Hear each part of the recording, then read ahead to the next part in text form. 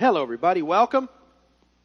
As we continue on in our study of the Old Testament, we are in Genesis.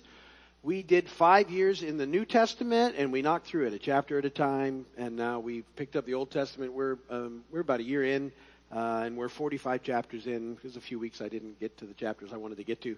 So we're doing well, though, and there's 50 chapters in Genesis. So we'll be moving through Genesis probably through April, and then we'll be in Exodus. The Exodus is coming in April. Studying Scripture like this, very important. It gives you context. And context is so important when you study the Scripture, so that you know how things fit, and people can't make the Bible try and say things that it's not trying to say. And so it gives you an awareness of those things, and it allows it all to work together the way that it's supposed to. So it's very, very important to work through the text in context like this. And I like going through it this way, and I hope you're learning as we go. Now, in Genesis, I said there's things I want you to remember. And I've told you that Genesis is in effect about 4 main events and 4 main characters, and there's one main theme. And I go over this every week because I want you to, if somebody asks you what's Genesis about, you should at least remember that. Well, Genesis is about 4 main events, which is the creation, and the fall, and the flood, and the Tower of Babel. Those all happen right in the beginning of the book. First 11 chapters, those things take place. Then it shifts in Genesis 12, and it becomes about 4 main people that sort of then carry the rest of Genesis. Abraham, Isaac, Jacob, those are the patriarchs, and then Joseph, who's one of Jacob's sons. And that the main theme, the big deal that you need to see through Genesis is known as the crimson thread of redemption, which starts right at the fall in Genesis 3:15, right after the fall. This thread of redemption, this crimson thread of redemption, runs through the Old Testament to the cross. And you can see it. It's a constant, steady theme. And you will see how God moves in this stream, and how the enemy fights against it. But that God always works through it. And you'll see it, through the covenants and through the kings and through everything that takes place. This thread is fairly evident, leading us to the cross, which we're, now it's Easter Holy Week. That deal should always be on our minds, but it should be more significantly on your minds this week, thinking of what Jesus did. But he, we're redeemed because of his willingness to go to the cross. And all of that's set in motion, and we're watching it through, and it's at work already. And the patriarchs have started the process, and, it's going to be through them that the Messiah comes, ultimately, and the lineage is in place. Now, it's not through Joseph, but he figures huge in the story, and that's why he's the main character there. But through Judah, who was one of Jacob's other sons, and we watched him now sort of change, because he wasn't a good guy. But he's repented now in that last chapter, and he's doing better. And that's good. And Jesus is a descendant of Judah, Lion of the tribe of Judah. So all these things are significant, and we're working our way through them together. And today we're in Genesis 45. And, in the story, now the brothers still don't know that Joseph is who he is. They don't know that it's Joseph yet. They just think he's a ruler in Egypt, and they've had several encounters with him now. And Joseph has used these encounters to see if his brothers have changed at all, if they're any different, if they've repented. And in effect, that's what they do. And we see it happen in all the brothers, and particularly we see it in Judah, who was sort of one of the ones that was spearheaded selling Joseph into slavery all those many years ago when he was 17. And now, when the other brother, Benjamin, sort of was in trouble, because of what was going on in this whole scenario, Judah steps up and says, no, take me instead. And they had opportunities to think about what they'd done, and they'd made some changes over time. And that's significant. I want to talk about that more in a minute. So,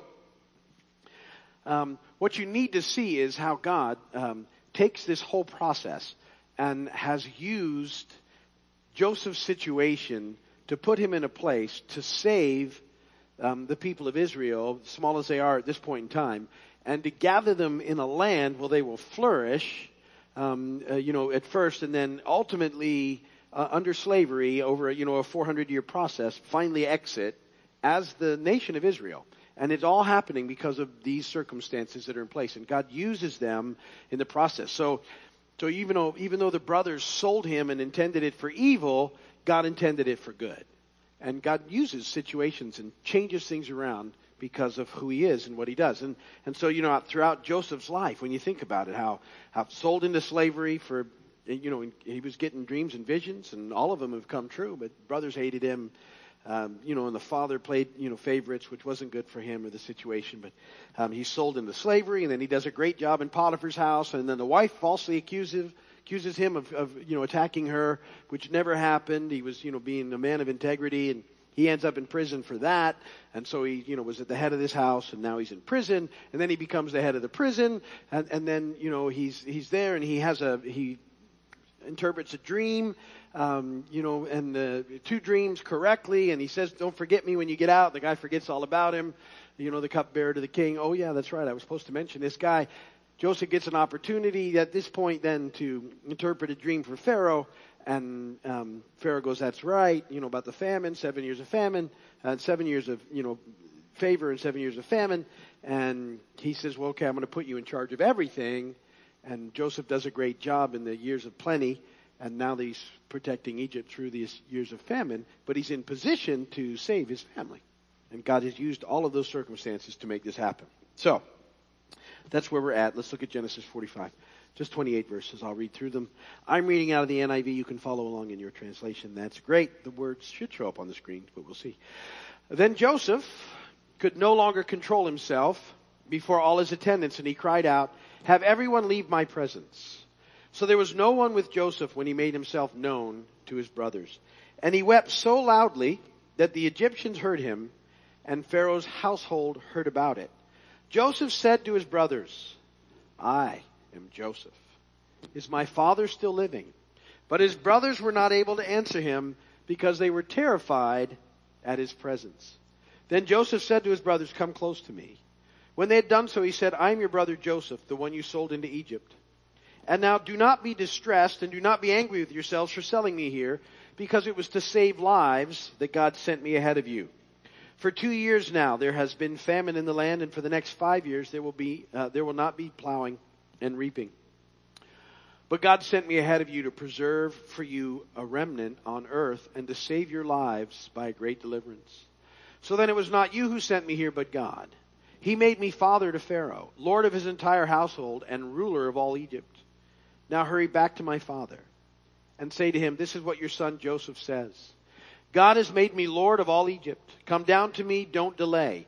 You shall live in the region of Goshen and be near me, you, your children and grandchildren, your flocks and herds and all you have.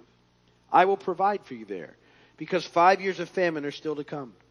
Otherwise you and your household and all who belong to you will become destitute. You can see for yourselves, and so can my brother Benjamin, that it is really I who am speaking to you. Tell my father about all the honor accorded me in Egypt and about everything you have seen, and bring my father down here quickly.' And then he threw his arms around his brother Benjamin and wept. And Benjamin embraced him weeping. And he kissed all his brothers and wept over them. Afterward his brothers talked with him. When the news reached Pharaoh's palace that Joseph's brothers had come, Pharaoh and all his officials were pleased. Pharaoh said to Joseph, 'Tell your brothers, do this. Load your animals and return to the land of Canaan, and bring your father and your families back to me. I will give you the best of the land of Egypt, and you can enjoy the fat of the land.' You're also directed to tell them, 'Do this. Take some carts from Egypt for your children and your wives, and get your father and come. Never mind about your belongings, because the best of all Egypt will be yours.' So the sons of Israel did this. Joseph gave them carts as Pharaoh had commanded, and he also gave them provisions for their journey. To each of them he gave new clothing. But to Benjamin he gave 300 shekels of silver and 5 sets of clothes. And this is what he sent to his father: 10 donkeys loaded with the best things of Egypt, and 10 female donkeys loaded with grain and bread and other provisions for his journey. And then he sent his brothers away. And as they were leaving, he said to them, 'Don't quarrel on the way.' So they went up out of Egypt and came to their father Jacob in the land of Canaan. They told him, 'Joseph is still alive. In fact, he is ruler of all Egypt.' Jacob was stunned. He did not believe them. But when they had told him everything, Joseph said to them, and when he saw the carts Joseph had sent to carry him back, the spirit of their father Jacob revived. And Israel said, I'm convinced my son Joseph is still alive. I will go and see him before I die. Blessed be the word of the Lord. So, great story here. What's happening. And, I love to think about what was going on in this time. Can you imagine being Joseph's brothers? And they've already been through a lot in trying to get food, and they've got a lot of things going on at the house with Dad. And none of that's been really easy. And they're dealing with the fact that they sold their brother into slavery, and it's, they've come to realize that wasn't good. And all these things are happening, and they're going through this situation, and they're standing there, and they're in the first few verses of Genesis 45. Joseph says, I am Joseph. I just want to think about what it would have been like to be standing there, and the brothers, because at first I'm sure they were thinking, why are you saying that you're somebody that you're not, and trying to, get a hold of this statement because they'd been interacting with him without knowing who it was, and all these confused thoughts are there, and, how can this Egyptian ruler even know about their deceased brother, and why is he claiming to be somebody we know that's dead, but, if he truly is Joseph, well, why has he been treating us this way, and what's he going to do to punish us for what we've done to him? You're trying to go through the process of what it would have been like just to be standing there, and how all those thoughts would have been racing through their brains. They were speechless, it says. And, I think it was they would have, all of them would have at that moment been standing there realizing how guilty they were, and they were standing before sort of a righteous judge at that moment, and it was all on them, all at the moment. But two things start to happen that hopefully begins to encourage them. First, he says, hey, come closer. And that would have signaled to them that something was different, because remember, Egyptians kept a distance from the Hebrews. And if he truly was an Egyptian, he wouldn't have had them come closer, as he did. And he was just weeping. Joseph was weeping uncontrollably. Again, we've seen this happen, but he's crying in their presence. And it's the third time he's wept because of his brothers. But this, the other two, he kind of excused himself and hid. This is public. And he speaks to them again. And he identifies himself again as Joseph, and then tells them what they did to him. So they know that this is him. And it also takes that horrific secret that's been in the darkness all this time, and now it's up in the light. It's public. It's no longer, it's just taken everything out of that whole thing. So that's a significant encounter that's happening there. Then in the next few verses, in 5 through 8, and so, he can see their confusion, obviously, and their mixed response to this whole process. And he begins to speak to them, and he does it, he loves them, and he's encouraging them, and it comes from a very forgiving place. And, that, what you did was wrong, and you were guilty of it. But he said, look, don't dwell on that, because of all that God has done, because of that whole process, that God, sort of overruled his brother's hateful attitude and their cruel actions, and he's worked it all out for good. That verse, that thought will come through often in Genesis 50:20. That's a big verse in Genesis. God caused it for good. You meant it for evil, but God used it for good. That's a big deal. And Genesis 50:20 is sort of it's like the New Testament. It's the Old Testament version of Romans 8:28. God causes all things to work together for good. So it's a pretty good verse, Genesis 50:20. You should know that. So his brothers were responsible for his sufferings, but God used them to accomplish his divine purpose in the whole process. And so now, he moves in the next few verses, 9 through 13, and he because of his position in Egypt, he wants to take care of his family. That's his heart. He's been wanting to do that, and now it's, now that he's revealed himself after seeing their response to some things, he doesn't want them to live in the next 5 years of famine in Canaan, and he doesn't want them to have to keep traveling back and forth to Egypt to get food. It wouldn't make sense. And so he says, listen, go home and get your families and get my father and bring them here. and we're going to set you up in the land of Goshen, and you'll be near me, and we can be together again. And it was a very fertile area, and it would be a good spot for them to be shepherds. Remember, the Egyptians would want them sort of at a distance, but they could be close enough to be together. And so this plan is laid out and begins to happen. And in verses 14 and 15, it's a very important couple of verses, because Joseph embraces his brothers and he kisses them, and especially Benjamin, and they all weep together. And this hidden family secret, this hidden sin, it's been exposed with, it's been dealt with, forgiveness has been granted, mercy and truth have met together, and righteousness and truth have sort of kissed each other in the process. But all of that is possible because of Joseph's attitude, and because he's the one that suffered, but he's triumphed over it. And it's a picture of what Jesus does for us at the death of his cross and resurrection. This is a very good passage for this week. But Joseph's attitude is like that of Jesus, who suffered on our behalf, but forgives us, doesn't hold it against us, doesn't he even though he went and suffered for us and did it all for us because he was perfect and sinless. Jesus, he did it for us, and he extends mercy and grace and everything to us. And so, in effect, what happens is this very similar picture. Joseph also goes from suffering to glory in his whole situation. From the prison to the throne was Joseph's path, and it's a picture of what happens with Jesus, who goes from suffering to glory, and from being set free and to the throne. All those things happen, and then Joseph shares his wealth and glory with others, and that's what Jesus does with us. So it's a picture of those things happening. And there's that one verse, verse 15.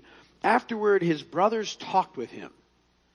That's huge, because when he was a teenager, if you remember, if you were to go back into Genesis 37, his brothers hated him and wouldn't talk to him. Pretty significant that this stuff is recorded in there, and we see it happening. But now that they've been reconciled, they've been forgiven, this communication is possible. And you would imagine that they've apologized at this point, and they've been updating him. They've updated him now on what's happening with the family and about their father, and so they've been restored now, and this fellowship is happening once again between the brothers, probably in a way that it hasn't, if it ever had, because they've hated Joseph. They hated him bad enough they sold him into slavery. But this is big, because Joseph forgives them, but remember, he's given them an opportunity and some time to demonstrate true repentance. And those two things are big with forgiveness. And I like to see, because now, he's trusting them now with responsibility. They prove themselves over time. And this is a big deal about forgiveness. Because you think, that's a big deal, what Joseph has forgiven his brothers. That's not really easy to get to. You think if someone who was supposed to take care of you sold you into slavery, you might have a little bit of trouble saying, oh, okay, no problem, good. Right? Do you get it's a pretty significant deal? Well, forgiveness is a difficult thing. However, here's how it begins to change. Forgiveness, God commands us to forgive. And so you think, well, this is where people get in trouble with that. They go, well, no, you don't know what these people have done to me. I'll never forgive them. And the problem with that is that that just hurts you. See, there's no freedom in there. There's no life in there. And so when you allow someone to sort of, even though they've wronged you horrifically, if there's not forgiveness, they still have that over you as well. And so forgiveness is commanded. God says, you forgive them. And then what that means is, forgiveness means, okay, I'm gonna just trust you with whatever I think would be, what I would like to do, but I'm just going to give it to you, and you're going to take care of it. Now, but forgiveness doesn't mean that you just immediately let someone who's wronged you wrong you again. It doesn't mean that you don't know that a wrong has taken place. See, some people want to, they sort of want to tie forgive and forget together. And they don't, God can do that, but we can't do that. It didn't say Joseph forgot what they did. He said, it says he forgave what they did. But he didn't forget. He knew what they did. And the harder you try and forget something that's happened to you, the more you remember it anyway. So that doesn't work. But here's what happens. Through this period of time, they've had opportunities to demonstrate the fact that they had changed. And that's why all this has been going on, the back and the forth and the things and the put the money in and take the money out and here's the brother and what are you going to do? He wants to see if they've changed. His forgiveness wasn't based on that. He was already forgiven them. But if he was going to engage in relationship with them again, they needed to demonstrate repentance. And this is where people often sort of struggle because what a lot of people want, if they've done something to you, they want you to say, and you say you've forgiven them, then they want things to go back to the way they were without demonstrating repentance. And sometimes repentance takes time. And if you're really repentant, you don't force the issue about time to be trusted again the way you once were.